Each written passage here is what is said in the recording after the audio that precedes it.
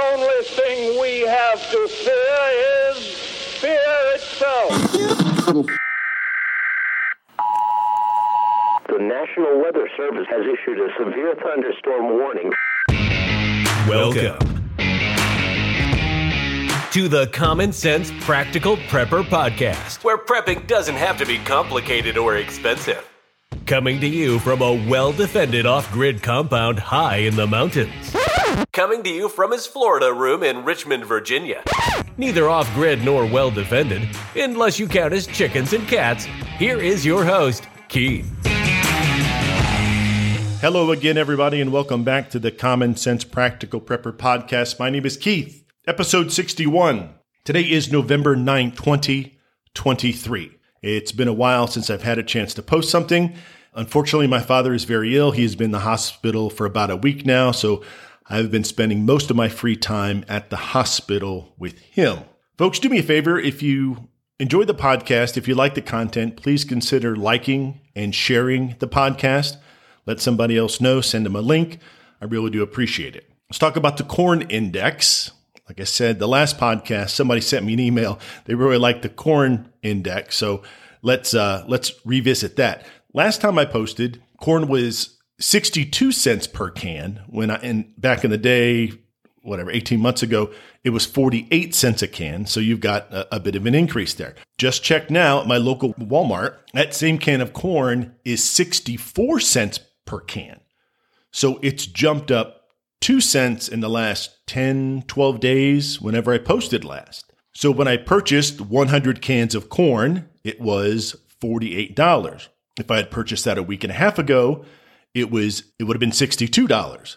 Today, if I was to buy 100 cans, it would be $64. To me, that's a significant increase over 18 months. So there's your inflation. So there's your corn index for the week. So we all know what's going on with Israel and Hamas and what they're doing in Gaza and in Gaza City. I want to turn it around a little bit and talk about the protests over the weekend, this past weekend at the White House. Roughly 100,000 people went to D.C., give or take, and it was a pro-Palestinian, pro-Hamas march. It turned violent later on when several hundred protesters tried to breach the gate at the White House. Now, this isn't people just waving flags and chanting. These people were physically trying to break in to the White House grounds.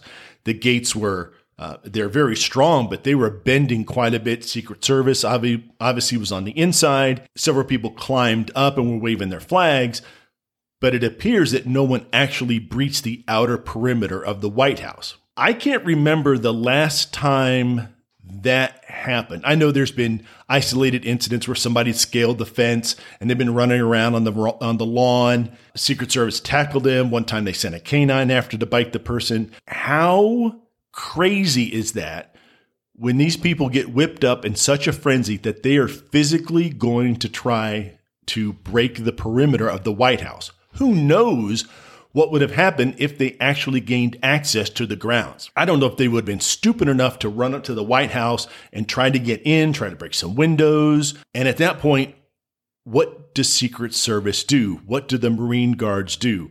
I don't know the protocol, but I can imagine that the use of deadly force would have been justified if they're trying to break into the White House. Found it absolutely fascinating that these people thought that was the right thing to do.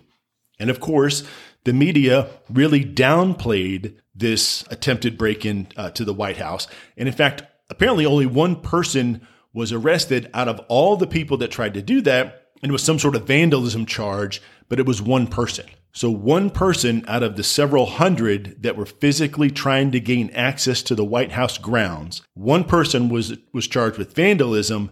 Nobody else was charged with attempted, I don't know, whatever federal statute it would be, other than just a simple vandalism. I'm not sure it's like breaking and entering, but I'm pretty sure you can't break down the gates to the White House and try to gain access to the grounds. Pretty sure that's not legal. Another thing that really just absolutely floored me was that I learned today that there were photographers embedded with Hamas, freelance photographers, that were hired by CNN and Reuters on October the 7th, so we're a little over a month now, embedded with Hamas to actually be there when they broke down the barriers, the barricades, when the terrorists came into Israel, followed the terrorists, took videos, took photos of them kidnapping people, shooting people, raping women, burning homes down, dragging soldiers out of tanks, Israeli soldiers out of tanks,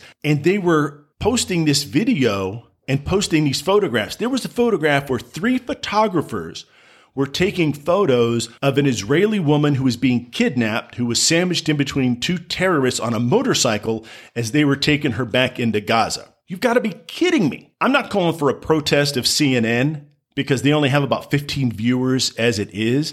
What in the world are you thinking? And nobody's going to talk about this, but how sick do CNN and Reuters have to have these folks embedded with the terrorists? I heard an analogy the other day. Can you imagine there were photographers embedded with some of the 19 hijackers on 9/11? Well, they'd all be dead, but can you imagine them like live streaming from the planes? Can you imagine them live streaming from the roof of one of the World Trade Centers when the plane hits? Can you imagine them being at the Pentagon? Absolutely outrageous, and they're not being held accountable for this. Absolutely ghoulish. Can I use that word? Absolutely ghoulish. I cannot believe they would do that just to get a photograph of what was going on. Here's the next question. So apparently this was a surprise attack. Now, Hamas knew it was going to happen, and there were other people in Palestine that knew it was going to happen. But what did this person do? What did somebody call CNN in Atlanta or get a hold of some foreign desk in Palestine or London or whatever saying, hey, I've got a really good camera and you might want to hire me for the next week or two because something's going to happen. All right, Jimmy, here's $500. We're going to pay you this. We're going to pay you that. And then all of a sudden, Jimmy's posting these photos online of this attack of Israel and all of the people that were murdered. So somebody knew something was going to happen, and they went ahead and hired these people to document this attack. Absolutely incomprehensible. The videos you see of these people walking around tearing down posters of Israelis that have either been taken hostage or are missing and assumed they've been taken hostage by Hamas. These people are walking around college campuses, walking around the street, just streets, taking them off of buildings, taking them off of lampposts. I saw a video today. There was this girl at USC. So she's walking through the hallway, University of Southern California. Blonde and blue, about as American as you can get. She's as Muslim as like my neighbors are. Is it fashionable to do that? Is it cool to do that? That she's going to go around taking down posters of people that are missing? And they laugh about it. They just don't care. I wonder what her parents think. No, never mind. Her parents probably applaud the fact that their daughter is being involved. It's not even she's a social justice warrior. She's, very, very impassioned by the plight of the Palestinians, that she's going to go down ripping down posters about people who are being held hostage. Granted, a poster in a hallway in the economic department at the University of Southern California is not going to bring back Joe, who's been kidnapped and is being held hostage by Hamas. But it's still the fact that she thinks it's okay to take down these posters and not care. Apparently, it's fashionable to protest against Israel. The number and the amount of anti-Semitic protests, people saying things on the news, people on the internet, it is so disproportionate to the amount of stories that you see and that you hear about Hamas. The media, obviously way over to the left, for every story about an Israeli being killed, families being shot, businesses being burned down, people being raped, for every one of those stories you hear or see on the mainstream media, you will see 20 stories of civilians allegedly being killed as collateral damage in Palestine or near Gaza City. Israel, it makes no sense for Israel to target civilians. As far as the court of public opinion or whatever you want to call it, that is the worst thing they could do. I can guarantee you that the Israeli military is not saying, let's drop a bomb on a bunch of kids playing in a park. That's the last thing they want to do. What happens in war? In war, people break things and people get killed. That's what war is, and that's what's happening now. As far as the PR and the optics, it does Israel no good to actually target a bunch of civilians. Now, Hamas will put their rocket launchers behind a school, behind a hospital, and when it happens, when a bomb is dropped in that area, the school is damaged, the hospital's damaged, and all you see on the news, parents with little children that have been injured, and that's all the news is going to pick up. They're not going to talk about the fact that Hamas had the rocket launchers behind the school, in a neighborhood, in a park. All they want to show you is the children or the non-combatants in Palestine that are being injured. Speaking of people being injured, what is going on with people who want to sit in the middle of roads, highways, and protest no oil or whatever? Was it the no oil group? These people sit in a road and they block traffic, and people just sit there and honk their horns. That's been going on a while. Well, people all over the world are getting fed up with this, and they're getting out of their vehicles. They're dragging these people over to the side of the road. Sometimes these people are being assaulted. They're being kicked and then dragged over to the side of the road. And in many cases, the car or the truck will move forward at about a mile an hour, and it'll push the people down the road. They'll be like leaning up against the hood of the car or the truck as it moves at like 1 or 2 miles an hour down the road. There's several instances where these people will swarm around the car, and the driver, in fear of their life, will accelerate and run some of them over. And then to hear the people screaming and yelling, "Oh my God, did you see what he just did? He ran over somebody," as opposed to, "I'm standing in the middle of a road and I'm blocking traffic and I got hit by a car." Their thinking is so warped. They're upset that a car is driving on the road. They're upset that a car is doing what it's supposed to do. They're not upset that you're sitting in the middle of an interstate. Sitting in the middle of an interstate is something you should not do. You are not supposed to sit in the middle of an interstate. You are supposed to drive on an interstate. And these people get so wrapped around the axle when something happens, when someone gets pushed off to the side. And in some cases, unfortunately, people get run over and they get injured or killed. I know I spoke last podcast about my get home bag. And with everything that's been going on with my dad, I have not had the opportunity to do much more research into what I'm actually going to put into my get home bag. And I haven't really even had a chance to look at the bags themselves. I've been busy picking up leaves in my spare time in my yard. That's going to be an ongoing thing for the next several weekends. I need to also winterize the chicken coop. Apparently, I was told that if acorns fall early or a lot of acorns fall at the same time, I don't know, that means like a really harsh winter. There's something about a woolly worm. If you see woolly worms before Thanksgiving, that means it's going to be a really harsh winter, which is kind of surprising because here in Central Virginia, we don't have very harsh winters. But I'm going to err on the side of caution. I'm going to go ahead and try to find, I guess, a reasonable compromise when it comes to insulating my chicken coop. I don't want to go overboard and actually put like the pink insulation in there. I'll have to cover whatever insulation I use. I'll have to cover it up because the chickens will eat the insulation that will kill them. So I'll put it, I guess, between the studs, and I'm going to have to put some sort of either heavy cardboard, poster board, or even maybe some plywood over it to keep the chickens from eating it. But I do need to go ahead and do something for that. Let's talk just for a second about all the craziness in the world with Hamas and the Israelis and the protests and the open border. I talked about it last time. There is no reason to believe that there will not be a terrorist attack here where I am in the United States. Now, there's folks that listen to me that are all over the world. Terrorist attacks happen in a lot of different countries. It's not just here. Sweden, Norway, the folks that are up in Scandinavia, Denmark, it happens there. And it's just a matter of time. I don't know where it's going to happen. I don't know about sleeper cells and all that good kind of stuff. They're waiting for someone to say something, waiting for an email. But these sleeper cells, especially with the hijackers on 9/11, they, other than the folks that got on the plane together, they were not aware of the other sets of hijackers. Because if a couple hijackers got caught, they would not have any information and they would not give up the information about the other hijackers because they honestly didn't know there were other hijackers. And I can't imagine what went through their mind when the second plane headed towards the tower and they saw one of the other towers already on fire. They probably picked up on it pretty quick that there was another set of hijackers that hit the tower, earlier that morning. But I don't know when it's going to happen. I don't know where it's going to happen, but it's going to happen. And in my opinion, you need to be prepared.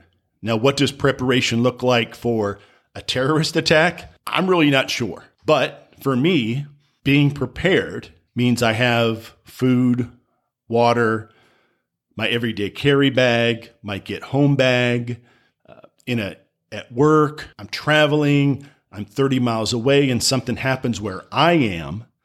The roads are blocked. I'm not able to, my vehicle's disabled, whatever it happens to be, and I need to get home. That's what my get home bag is going to do for me. I'm also going to be armed. Now, I am not one that advocates violence. However, my opinion is if you have to use violence, if you are forced into a situation where you have to use violence, you make it swift and you make it decisive. If you have to use lethal force to protect yourself or your family, there's no such thing as a warning shot. There's no such thing as you better get out of here or I'll call the police. If I am faced with a deadly force situation, a life or death situation that somebody is coming after me or my family, I'm not going to wait for the first shot to be fired. If I decide they are an imminent threat to myself or my family, I will take action and I will use the force necessary to stop that threat. Plain and simple. Let me give you an example. In police academies, they teach what's called the 21-foot rule. It's been proven time and time again. If you have a police officer, or just say anybody with a gun, so we have a good guy with a gun, and the gun is in a holster, maybe it's at the low ready position, which means it's kind of pointed at the ground in front of them, but they have, they got a good grip on it, and somebody with a knife is 21 feet away. Almost every single time, the person with the knife is able to traverse that 21 feet before the person is able to raise the firearm, acquire the target, and pull the trigger. I know that sounds silly, but you ought to look into it, do your research, get it from multiple sources, go to YouTube. They may even have it. When I saw that, initially, I'm like, there's no way, 21 feet, that's plenty of time. Let's talk about action versus reaction. And I've seen this done several times. There are situations where I saw it actually at some sort of self-defense tactics school. Two people up on a stage, good guy and bad guy. The good guy had his gun in a holster, and they were using like cap guns. So the good guy had a gun in his holster. The bad guy had his gun in the holster. The good guy was facing the bad guy. So the bad guy had his back to the good guy. So the good guy was facing him. He was looking at the back of the bad guy. The bad guy told the good guy that what he was going to do, he was going to draw his weapon, he was going to turn, and he was going to shoot the good guy before the good guy got a shot off. Now you're thinking, please, he's telling him what he's going to do. He even had the good guy take his weapon out of the holster, his cap gun, and put it at the low ready. So it's kind of pointing at the ground, and it's going to take less time to acquire the target and fire the weapon than obviously the 2 or 3/10 of a second to get it out of the holster and bring it up. So he told the good guy what he was going to do. Almost every single time, the bad guy was able to unholster, turn, do a 180, acquire the good guy, and pull the trigger on the cap gun before the good guy was able to raise his firearm and pull the trigger on his cap gun. Again, you're like, there's no way.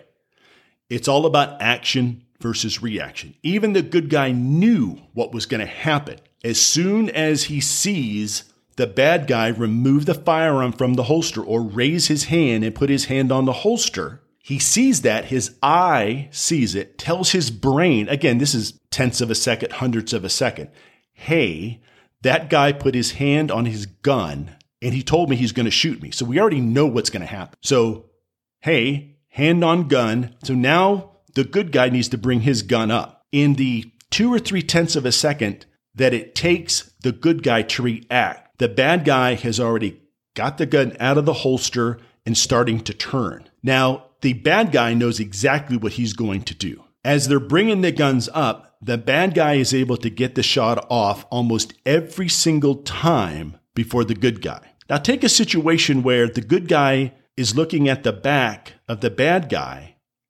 but the bad guy has both of his hands hidden. The good guy doesn't know what's going to happen.